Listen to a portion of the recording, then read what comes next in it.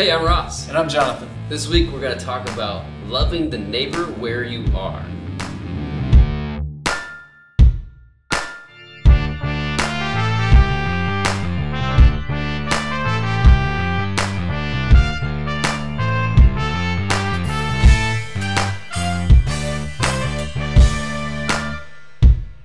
Okay, so there's this kind of cool story. I'm really proud of my wife for thinking of it. About 6 months after we moved back to Evansville, we were in this neighborhood and we decided we wanted to create more community. And so she had this idea of, let's just throw a big neighborhood party.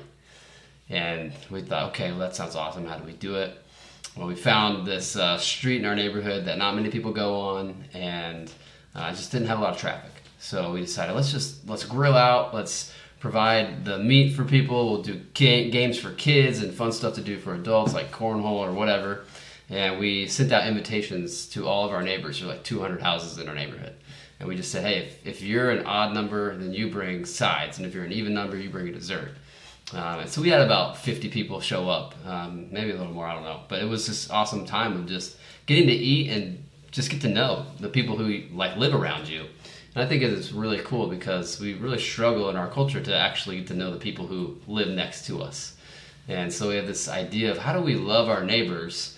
The first step is actually getting to know them. I think that's a great story, and it really illustrates what we want to talk about today, which is neighboring where you are. Mm-hmm. So when we think about loving our neighbors and we think about stories like the Great Samaritan, oftentimes we think of loving people who are in need. Mm-hmm. Right. And we kind of sometimes neglect just the people who are around us on a regular basis. And like you said, it's kind of countercultural for us to reach out to strangers who we might be in proximity with on a regular basis and try to form a relationship with them unless we have a specific reason to.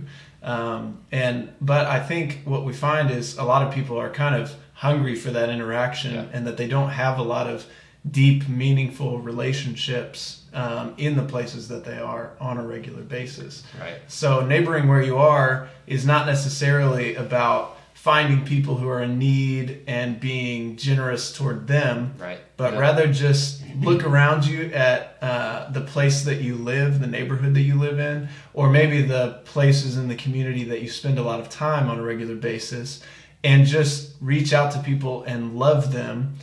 Maybe you're even not providing for a need that they have, but you're asking them to participate with you. You know, you guys invited people to bring dessert or bring a side. Mm-hmm. Yeah, it was creating an environment where that could happen. Mm-hmm. You know, and I think it can be that simple. Loving your neighbor is just what environment can I create in my home or in my neighborhood, or maybe it's in my coworkers' lives, maybe it's in my school.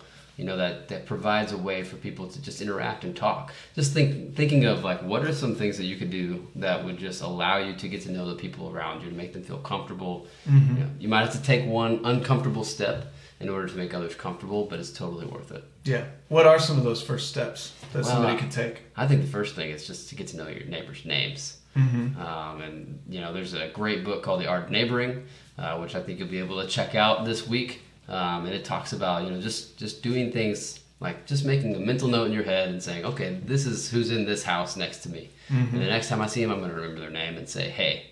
Right. Or when we're taking the trash out together, you know, we make eye contact and we say hello. You know, sometimes it's that easy, and then you just don't know where it might go from there.